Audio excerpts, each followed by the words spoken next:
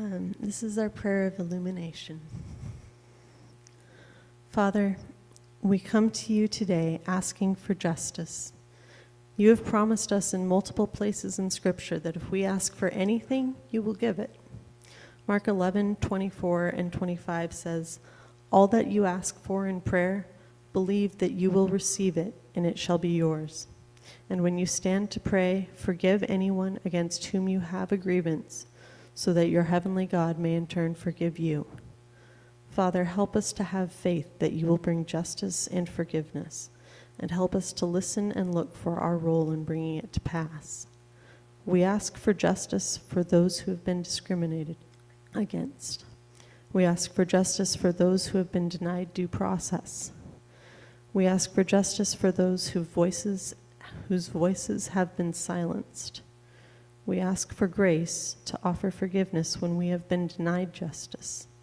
We ask for forgiveness for those times when we have denied justice to others. Forgive us our debts as we forgive our debtors, and we ask knowing that you fulfill your promise. In Jesus' name, amen. Our first scripture reading this morning is from Micah 6:8. If you want to turn to it in your Pew Bible, it's page 866. He has shown you, O mortal, what is good. And what does the Lord require of you? To act justly, and to love mercy, and to walk humbly with your God. The word of the Lord. Thanks be to God.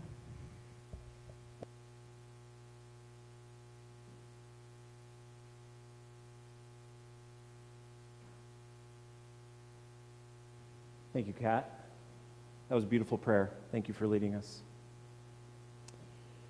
As I've said, it's good to be back here with you all today to worship God as one body in Christ and to continue this study of those admonishments in Micah. We are to seek the loving kindness of God, that we are to engage in acts of mercy and humility, and we do this all as acting in the way of God's justice. Let's hear our second scripture reading as we conclude this sermon series. I'm going to read from Luke chapter 4, verses 16 through 20. When Jesus came to Nazareth, where he had been brought up, he went to the synagogue on the Sabbath day, as was his custom. He stood up to read, and the scroll of the prophet Isaiah was given to him. He unrolled the scroll and found the place where it was written, "The Spirit of the Lord is upon me, because he has anointed me to bring good news to the poor. He has sent me to proclaim release of the captives and recovery of sight to the blind, to let the oppressed go free, to proclaim the year of the Lord's favor." And he rolled up the scroll, gave it back to the attendant, and sat down. The eyes of all in the synagogue were fixed on him. Let us pray. God of justice, lead us this day into acts of care and mercy and engagement with our neighbor, that we would be people of action, people who see your justice as a call to engage our life in the world, our faith in the world. Christ, go with us as we do so. The grass withers and the flower fades, but your word stands forever, O Lord. Amen. So one of my favorite theological writers these days is James K.A. Smith. He teaches at Calvin College in Grand Rapids, Michigan, and has published a series of books on Christian spiritual formation called Desiring the Kingdom, Imagining the Kingdom, and Awaiting the King. He has a more synthesized one-volume version of these books that's called You Are What You Love, which he puts all of these books into a point in this one volume. We are formed by what we love and devote ourselves to. So let me ask, what do you love? Say a few things for me. What comes to mind? What do you love? Children, dogs, trees, Flowers?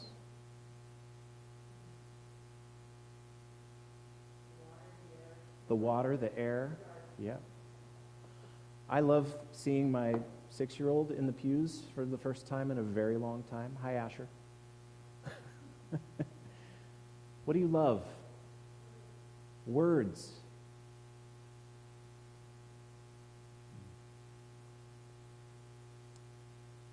What we love. What we wake up in the morning thinking about. What we inevitably find ourselves doing when we have free time. These are the things that form us. Now, these last few weeks, especially this summer, I've been out in the woods a bit more. Stacy and I have gone hiking and enjoying beautiful Whatcom County. And I would say that I love the evergreen trees that we have here. And I am formed by them. I'm shaped by the terrain. My body, as I climb up a mountain, is formed. I'm shaped by the air that I breathe into my lungs, the clean air, or the wind blowing through the branches. It tunes my heart.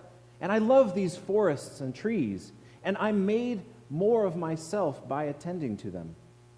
Now, in Smith's book, he teaches that we are actually made by the things that we love. So, you know I love coffee. Well, the habits that we have around drinking coffee form us. They impact our wallet, our attitude, our ability to function in the morning.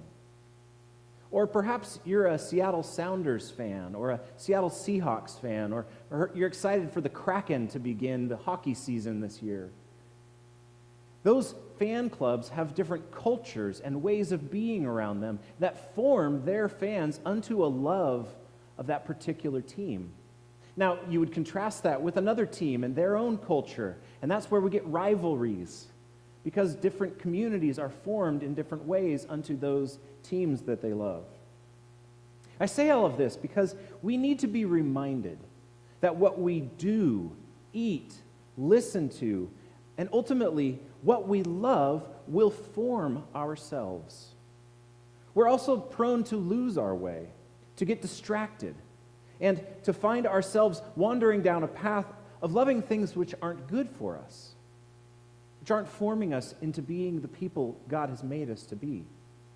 This is what we hear a bit more in the Micah text today. The full text of Micah 6 lays out questions for its listeners. What does it mean to be faithful to God? Does it come through burnt offerings? Does it come from rivers of oil being poured out? And are these practices that lead to the pleasure of God's goodness and God's presence? In fact, Micah actually seems to be outlining a historic struggle that God's people have had as they try to find the right practices to love and live in God's way. If you unpack this chapter of Micah, you can see references to the early stories of the Hebrew people with the patriarchs, Abraham, Isaac, and Jacob. You can also hear echoes of the Egypt story and Moses' call to shepherd the people to the promised land. And through these echoes, we see a picture of what the people intended to do to be formed in God's way and what God actually requires of them. Is it all the stuff of religious rituals that God requires? Are those the things that are meant to form us? Well, certainly we know they help. They're a part of us finding our way to God, at least in the ways that these ancient people did them. But when it comes down to it, something else is required that transcends all the rituals. What God requires of us is that we take stock of what we truly love and find that what is good is not wrapped up in particular rituals, but rather a matter of hearts that are tuned to acts of justice, kindness, and humility. When I encounter the Micah text, I typically want to rush to those words: justice, kindness, humility. These are the activities of the good life, the good way, right? Yes, but as I've studied this, I want to slow us down a little bit and look at other words in this passage Specifically, let's look at the action words there. Do, love, and walk. If you put do, love, and walk in front of the things that we love and desire, then we can clearly see that it's not simply adequate to have loving thoughts or humble action or humble thoughts and praying good things, but actually we need to engage in the world. Some of you know that I've begun my doctoral studies this last year, and I'm doing a doctorate in spiritual formation and leadership. As I've begun this work, it's become clear that I need to invest time and energy into putting words around justice and the issues that we face in our nation, specifically regarding racism and white privilege. And as I've watched the racial unveiling going on in our world, I've wondered at where the church is in advocating and acting for justice. To put a very fine point on it, I've been frustrated by the witness of so few pastors and ministry leaders who have instead decided to shy away from directly confronting these issues of racism and white supremacy. It's safer to speak in generalities or to avoid those topics altogether because it makes us uncomfortable, it ruffles our feathers, and so we choose to stay silent. I've wondered at this because who is going to speak for justice and stand up if not the church? Is this not our calling? Isn't it our work to do justice by standing up and putting our own necks on the line for those who face systemic racism day after day? This, for me, is where the actions of doing, loving, and walking have to take real form. As we see in both of our texts today, both Micah and Luke, God is not interested in spiritual acts which form us to be good followers of ritual. God is interested in setting captives free. You see the action that's involved there? God is interested in liberating people from bondage, bringing justice for the oppressed. And both Micah and Jesus using Isaiah's words, are pointing the finger directly at religious folks and saying, look, your piety is not enough alone. God is about true freedom and liberation in action.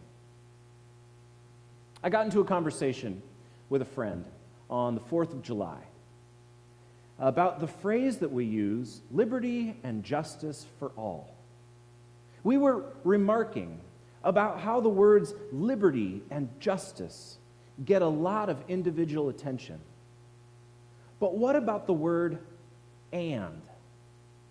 And what about the words for all? Can we be a liberated, free people if justice is not afforded for some? Can we have liberty without justice? What kind of world would that be? Well, unfortunately, I think we're seeing what kind of world that can be as we deal with this worldwide pandemic. Personal liberty actually looks like it's opposed to justice in a lot of ways that we're doing things as a world. Liberty and justice can be achieved only when they are together and they are for all. Do we want people to be free? Yes. Then all people need to be treated justly. Take that down whatever appropriate road you need to take that for your life today. All people require justice in order to be free. In this conversation with my friend, I felt saddened because I don't see those two principles linked very well much of the time. And then as we step back into the scriptures, we see the same force wanting to pull us apart from our pursuit of justice, kindness, and humility. We may take one or two, but not all three together. It's a lot more than I'm up for. Thank you very much. This is why these texts today are so important for us to wrestle with and seek to be formed by, to turn our love and devotion towards what they are requiring of us. You heard Jan and Doug the last couple weeks speak about humility and kindness and how these weave together with justice. And I love that we used this text for our pulpit swap because we can't have one piece of it without the others. And so my call today for us is that we do justice. Back for a moment to the conversation about racial justice and the role of the church in America. In my initial studies, I've explored a number of texts in the scriptures that point to God's direct action and engagement with people in need of liberation, freedom for the oppressed. In particular, this moment of Jesus standing in the synagogue, which we count as the inauguration of his active ministry. This moment is a direct call for justice in active ways. Jesus doesn't get up and use his own words to tell the people of God that justice is required for the hurting and the poor. Instead, he uses the words of the respected prophet Isaiah. The school of the prophet Isaiah taught the people of Israel through prophetic words before, during, and in return from the Babylonian exile. The people were aware that they were missing the mark, falling away from being the kind of community of justice that God had called them to be. Isaiah's book can be seen as a kind of redefinition of what it means for God's people to serve and be faithful when all the world around them has changed. The servant of the Lord, who is modeled in Jesus, lives out and defines for his followers this way of justice as one that acts for the poor, the captives, the blind, and the oppressed. The way of justice is to usher in the year of the Lord's favor, the Jubilee, in which all debts are forgiven. Land is returned to its rightful owner. And a great leveling of the social playing field happens for all people, rich and poor. Do we hear this? Jesus' first public words in ministry are a call to people's action in justice, to active liberation of those in need. As I look at the questions of justice in America, I can see the call for the church is not to shy away or only partially engage.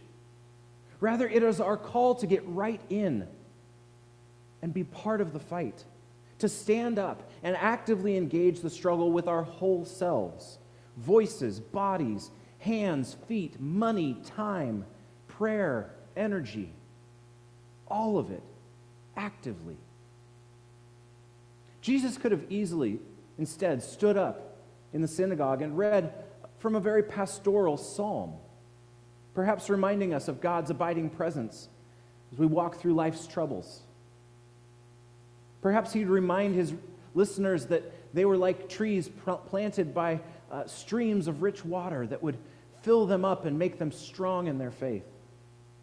It would be a nice reminder that God is faithful and our devotion to God is fulfilling. And this is all well and good, but that's not what Jesus does.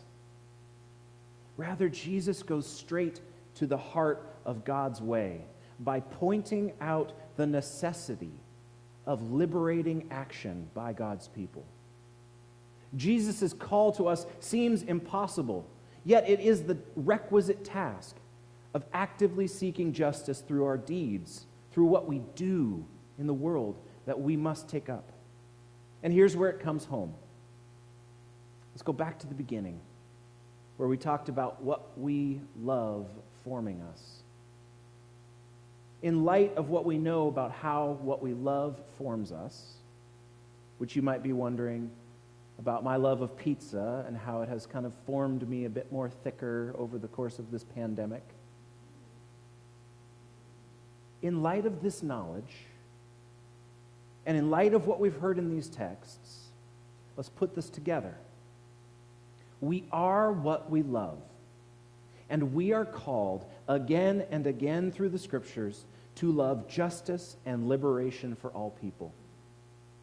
We are called, required to love justice, to do justice in ways that spring forth from a heart formed in the way of God's love in the world. So friends, do you love justice? Do we as a church love justice? So how then will we do justice? I think the way we start is that we check our actions and we check what it is that we love.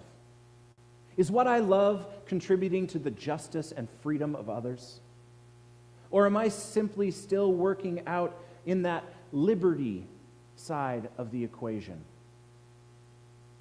I have the liberty to reflect upon and consider and ruminate about justice.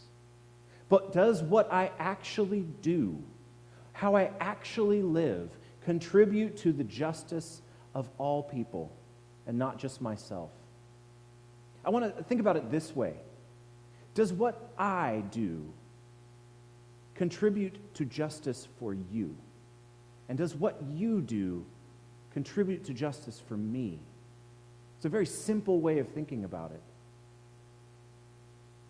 What we do, my friends, matters. Not just what we believe, not just what we think, but what we actually do. And our actions are doing in the world, it impacts people. As much as I'd like to think that my activities only affect me and those close to me, they have a much far-reaching impact. So what does the Lord require of us? That we speak and act and live for justice. That phrase, liberty and justice for all, that's not our call. In fact, our pursuit of individual liberty is in many cases counter to the work of justice that our faith requires. God requires God's people to live and act for justice. In Jesus Christ, we live for justice. In Christ, we set captives free.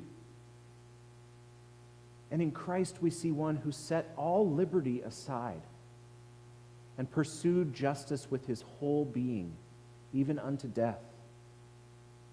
Friends, may we go and do likewise. Pray with me. God of justice, all of our words and all of our thoughts can stir us up so much into thinking that we are doing something. But Lord, we ask that you help us put the next step into play. That we would find places in our world today, in our individual lives, to do the work of justice, of setting captives free, of releasing others from bondage, and in doing so, being released ourselves.